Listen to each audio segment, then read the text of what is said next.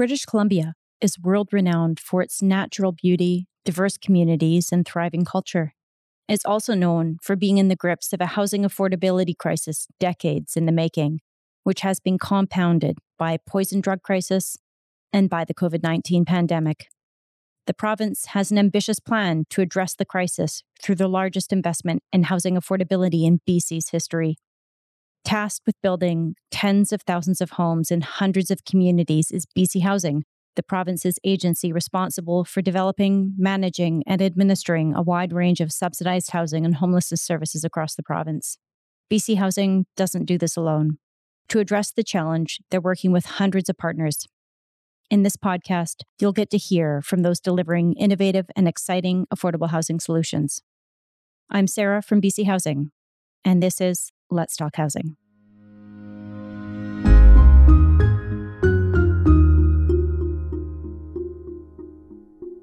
Hi, everyone.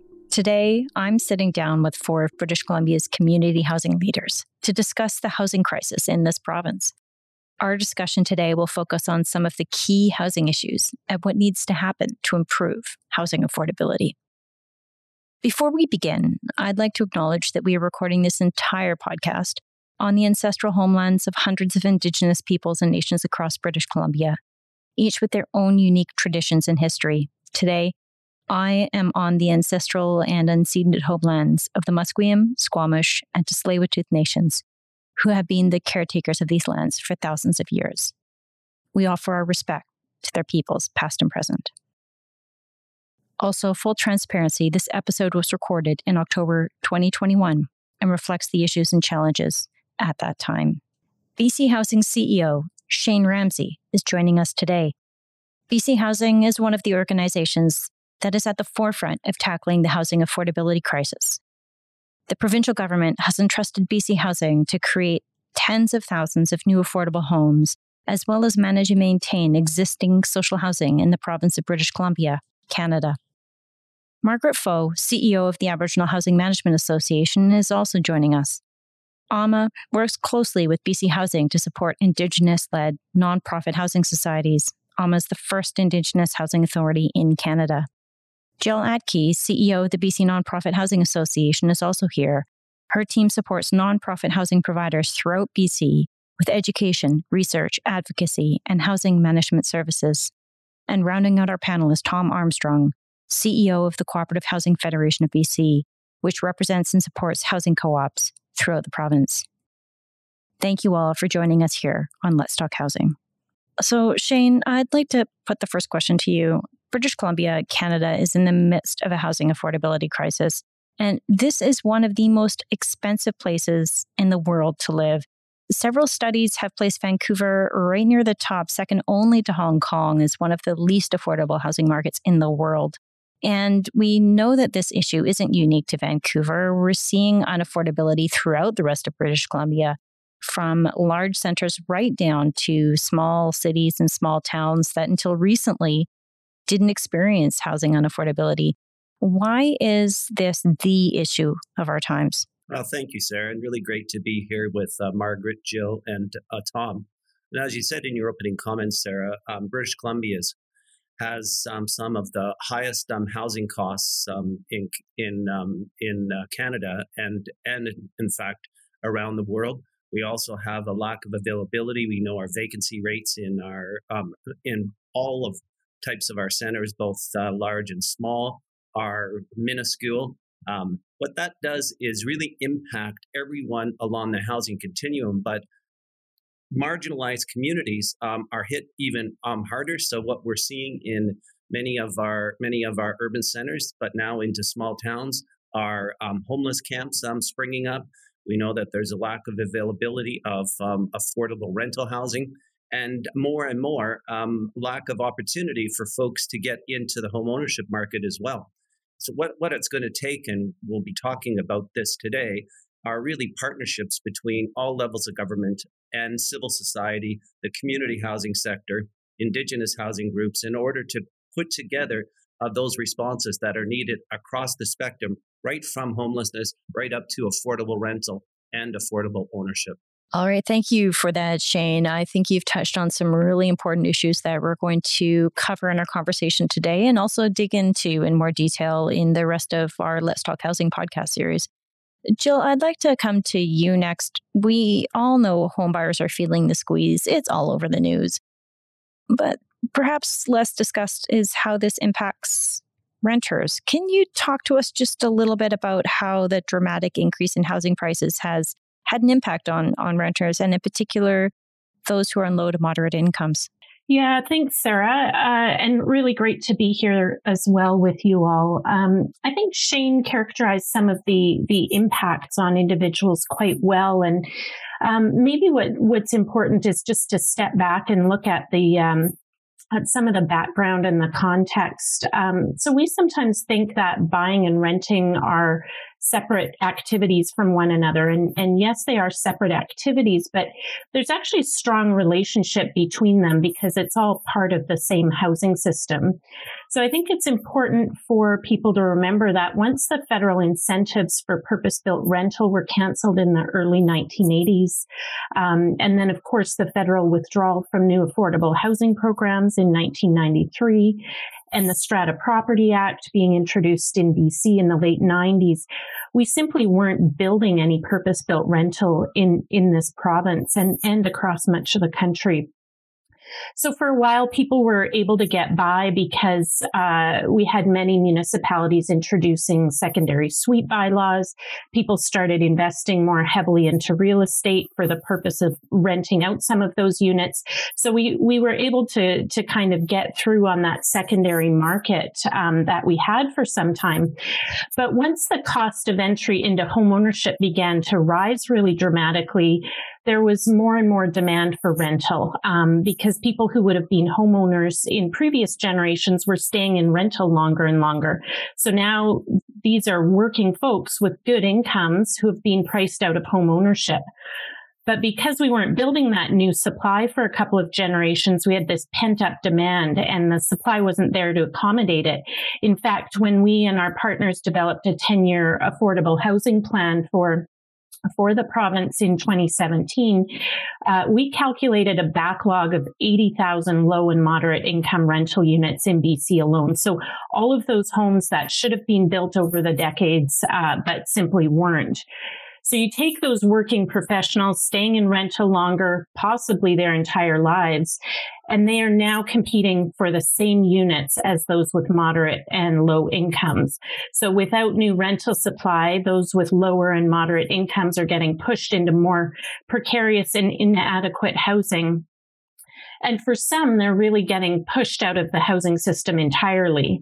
So in this way, the housing system is a bit like a ladder, and those with the least money get continuously pushed down the steps until they've fallen off completely.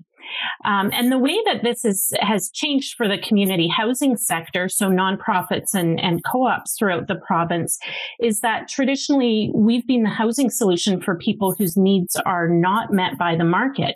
30 years ago, that was a really small segment of the population. Well, it's a much larger share today because middle income earners are having trouble finding affordable rental homes. And as Shane mentioned, this plays out regionally as well. When we released data through the Canadian Rental Housing Index a couple of years ago, we saw that even those parts of regions that have been typically characterized as more affordable were all of a sudden experiencing much higher rates of people spending too much of their income on rent. So places like the Sunshine Coast, parts of the island, Coquitlam, Surrey. First, people were priced out of home ownership there, and now they're finding they can't afford to rent. So when you're spending half of your pre-tax income on rent, you're foregoing other basic necessities each month. And you're then very close to becoming homeless. And then just finally, all of this context, is bad enough. But we layer in the loss of existing affordable rental in the market through increasing institutional investment. Those investors want a return on their investment. We're seeing huge escalations in rents. We like to say that the most affordable rentals are the ones that already exist, and we need to be mindful of what's happening to them while we're also trying to build new. So there really is a clear relationship between what happens for those trying to get into the home ownership market, those who are lower and moderate income renters, and then that broader squeeze on supply happening because of an investor class who benefits from this really tight rental market.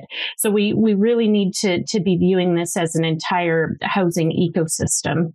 Thank you for that, Jill. You've really laid out for our listeners the housing ecosystem. And, one part of the housing ecosystem is housing co-ops. And that's something that not a lot of people really know a lot about. So I'd like to invite you to come in here, Tom, and tell us a little bit about how housing co-ops play an important role in providing affordable housing in British Columbia. Sure. Thanks, Sarah. And it's nice to be here with everyone else as well. So you're right in the sense that housing co-ops aren't typically the best known of all the housing options. And part of that is due to the fact that it's a relatively small sector. There are only 270 odd housing co-op associations and roughly 15,000 co-op homes in the province. So quite a bit smaller than the nonprofit housing sector.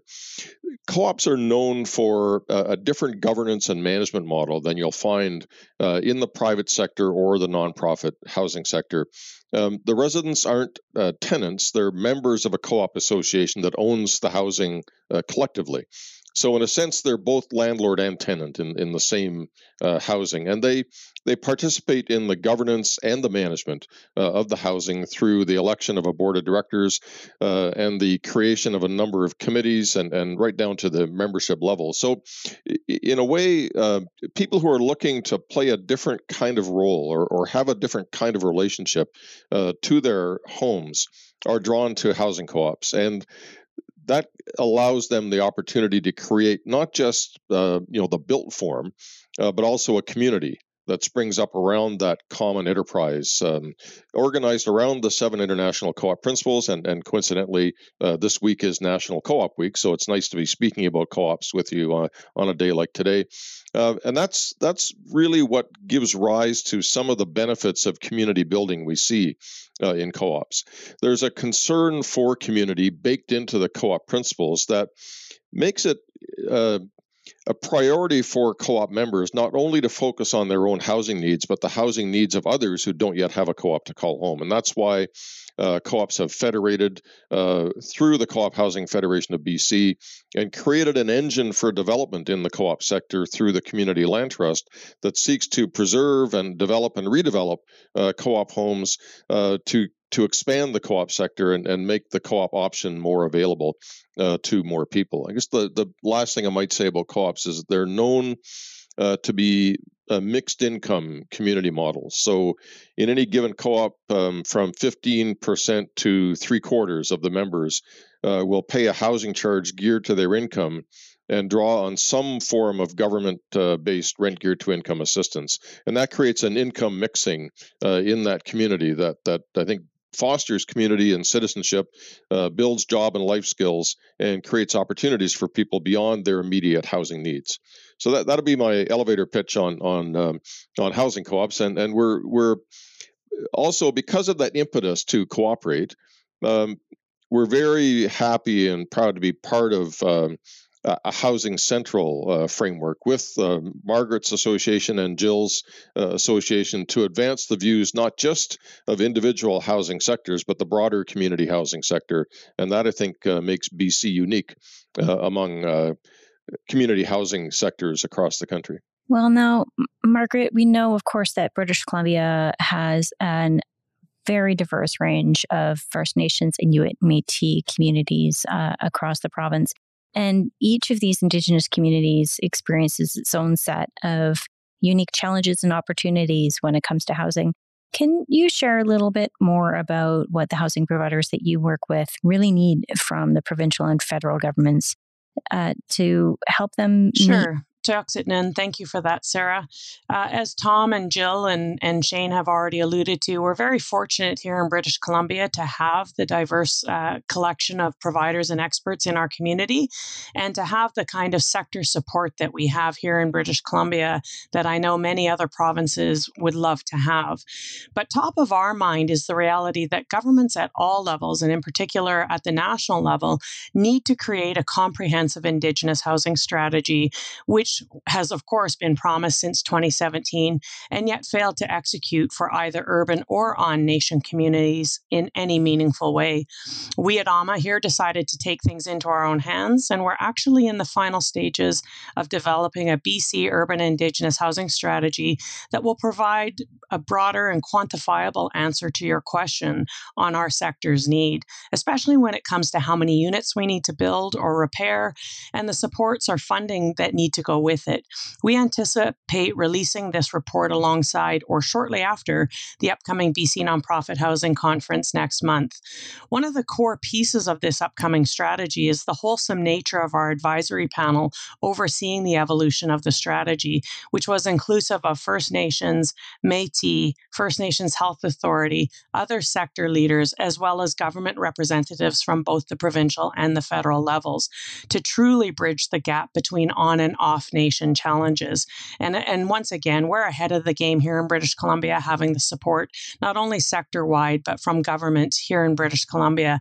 What we're really needing is for the federal government to step up and step into the game in a meaningful way.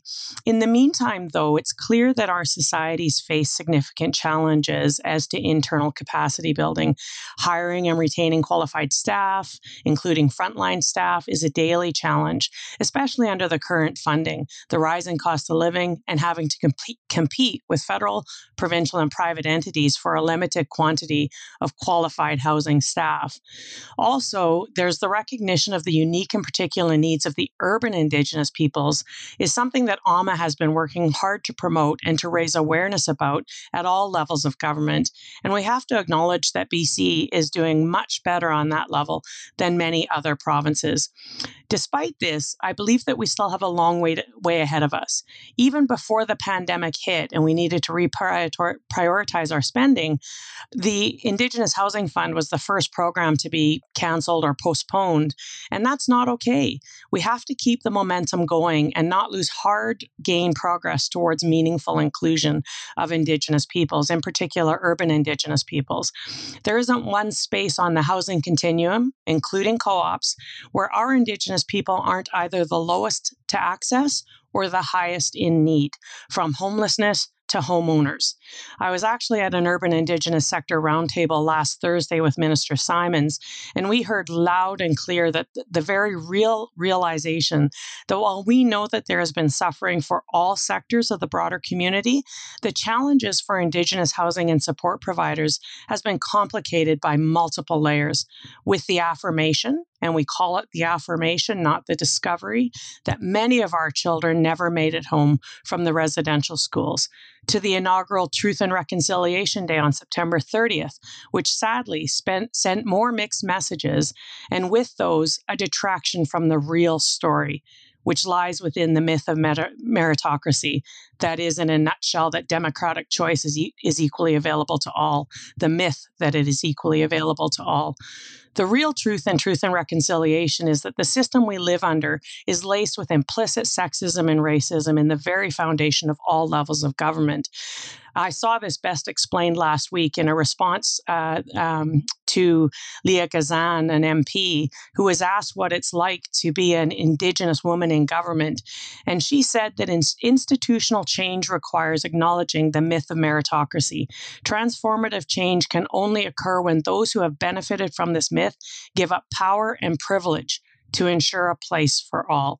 And I won't go into the details of the other things she quoted, but I want to acknowledge that there are very good people who have been genuine allies, and the opportunity to sit with government like this discussion here today has been a good start, but it's not nearly enough. Our providers with the layers of challenges are exhausted. They're suffering from genuine compassion fatigue.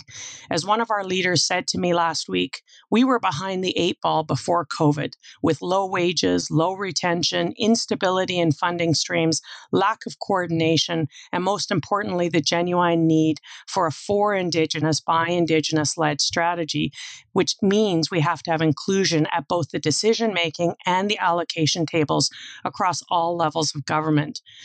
And as governments at all levels start to peel back their own layers in the search for genuine truth and reconciliation, we need real investment led by the voices of the urban, rural, and northern as equally as the 3 distinction-based groups that government leans on, or we'll continue to have the status quo of the marginalized. For Indigenous, by Indigenous has to be paramount when it comes to Indigenous challenges. A government top-down solution has not worked for urban Indigenous peoples for over 150 years. And our members have a combined 1,000+ years of experience in the front line, providing all types of housing and support solutions. And they ought to be the first go-to stakeholders when it comes to designing Indigenous housing programs, and not the last checkbox before making announcements.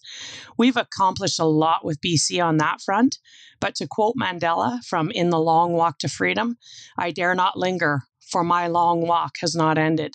Only by broadening and expanding on our good relationship will we see genuine inclusion and true reconciliation with all Indigenous peoples. So thank you.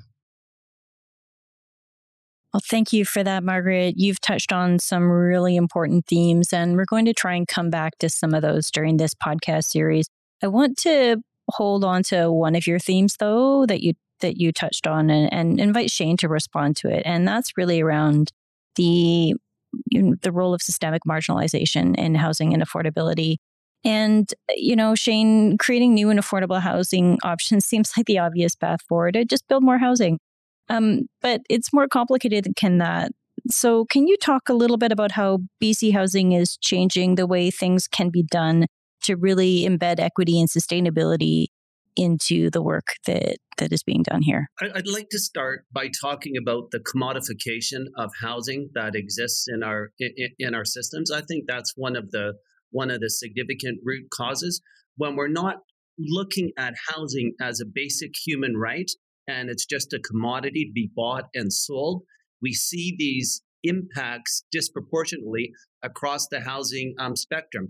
Margaret spoke very eloquently about the impact on Indigenous communities, but we also know Black people, people of color, women are also being marginalized from those systems too. So I think it's incumbent upon all levels of government to begin to look at the stigmas associated with rental housing.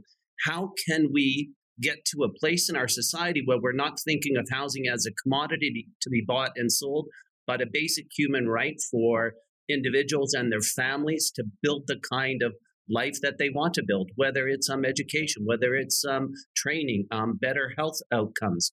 I think that's a critical part of the paradigm shift that has to happen. Also wanted to pick up on Margaret's comments about reconciliation and equity, and I think it's incumbent upon organizations like BC Housing to go down that path with Indigenous communities about how we decolonize our systems. And to Margaret's point about giving up some of that power is absolutely critical to being able to be successful without incorporating those voices, amplifying those voices, and providing that power in a meaningful way. I don't think we'll be able to affect the kind of changes that we need to our system. BC Housing is committed to that path. We have developed our reconciliation strategy and now in the process of doing an equity audit about how we become more inclusive and decolonize our policies, programs, and strategies.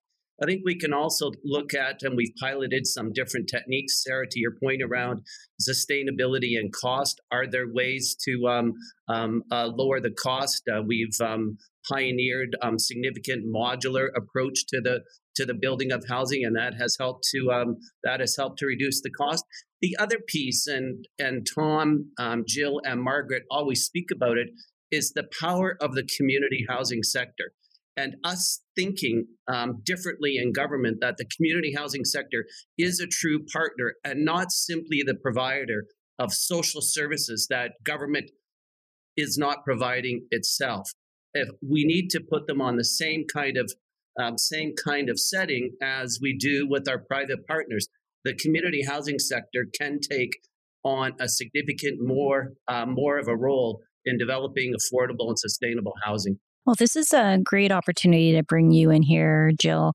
We know that in British Columbia, we're building more affordable housing than the rest of the country combined. And by we, I mean all of you on the panel today and the organizations that you represent. So, Jill, can you talk to us a bit about what you think has made the work that housing organizations in BC are doing a model for the rest of the world? Yeah, it's a really good question, Sarah, and there is a lot to unpack there. I agree that many parts of the country are eyeing what's happening in British Columbia with great interest, and I have those conversations on a weekly basis. But we're also eyeing what's happening in other parts of the world with interest. So I often like to remind people that we haven't entirely figured it out here yet in British Columbia. I do think that we have a few things working in our favor here in the province. And again, that requires just a bit of context. When the federal government stopped funding new affordable housing programs in 1993, BC was only one of two provinces that stepped up to try to fill some of that gap. And it's actually because of that history that we have a Crown Corporation dedicated to housing in this province. And Margaret spoke to some of the benefits of that relationship. And BC Housing understands housing, can structure programs that aren't always perfect, but are generally easy to access and that makes sense for the sector. So that relationship is very strong, and that helps to empower the sector as well.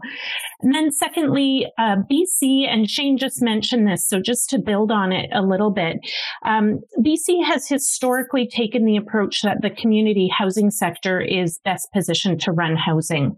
Government should fund it, subsidize it where necessary, set standards that need to be met by the community housing sector, and then get out of the way.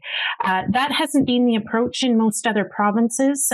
Government is either running housing in those provinces, be it the province or municipalities, and the community housing sector is much smaller. So they don't have the same capacity that we do here in BC. So there's that government enabling role. But I also think it's really important for people to understand that about 15 to 20% of the nonprofit housing stock in BC is actually run entirely independently from government. So it was built by faith communities, dedicated citizens coming together to find solutions for their struggling neighbors. They've been supported by fundraising, credit unions, and social impact investors. And we've got more of those here in BC than we seem to in other parts of the country. And they're not looking for a maximum return on their investment. The return is affordable housing. So others have gone quietly about purchasing older purpose-built rental buildings in the leaner years in the private market and are now running them as affordable rent geared to income housing. And so the sector really is full of innovators who see themselves as part of the solution. And it's this foundation of both government investment and innovation that has really allowed the community housing movement in BC to thrive. And then finally, we've got really strong sector-based organizations that are here participating in this podcast. And I think that these organizations have contributed to an environment where individual nonprofits, co-ops, Indigenous housing providers have started to see themselves as a sector over time. And that wasn't always the case. It took really hard work of all of our predecessors in these roles to travel the province, talking to housing providers who were often working in isolation and helping them connect with each other so that they could share experiences and build on the knowledge that each of them had. That organizing work took place 30, 40 years ago, and it provided a really incredible foundation on which each of us as leaders of organizations have been able to build on. And then just finally, I want to pick up on something that Tom and Margaret both mentioned earlier. Each of our individual associations is strong in this province, but we also know that we're stronger together. So through Housing Central, we do much of our work together in a way that you don't see anywhere else in the country. And when we speak with one voice to government, it makes it a whole lot easier for them to pay attention to us. So I think it's all of these various factors that have come together to support innovation and capacity in the community housing sector here in the province. Okay, I'm going to squeeze in one last question. And Shane, I'm hoping you can really help us wrap up here by sharing your thoughts on what you think needs to happen for us to get to a place where everyone who needs an affordable home in British Columbia has access to one. I think that Jill, Margaret, and Tom did a much better job of outlining the various actions that need to be taken. If it was just one kind of theme, I think it's about the theme of partnership and how do we respond to needs along the entire housing continuum. And we've heard from each of the speakers around the importance of co-ops, the importance of nonprofits, the importance of self-determination and self-management for Indigenous housing providers in developing their strategy. It involves all levels of government, the local government around land use and planning, and helping to accelerate the approval processes. The places where the federal and provincial governments are most helpful is in a facilitating role, providing both capital grants and operating subsidies in order to achieve affordability over the longer term. And we talked about how expensive housing is, but we know to meet the needs of all of our citizens, it will take investment at all levels of government, and us relying on the community housing sector, the Indigenous housing sector, as true partners to help us work through those challenges. What a fantastic conversation we've had here today. I would like to thank Shane Ramsey, Jill Atke, Margaret Foe, and Tom Armstrong for joining us on Let's Talk Housing. Let's talk again soon. To learn how to apply for subsidized housing in British Columbia, visit our website, bchousing.org. You can also call us at 1-800-257-7756. That's 1-800-257-7756.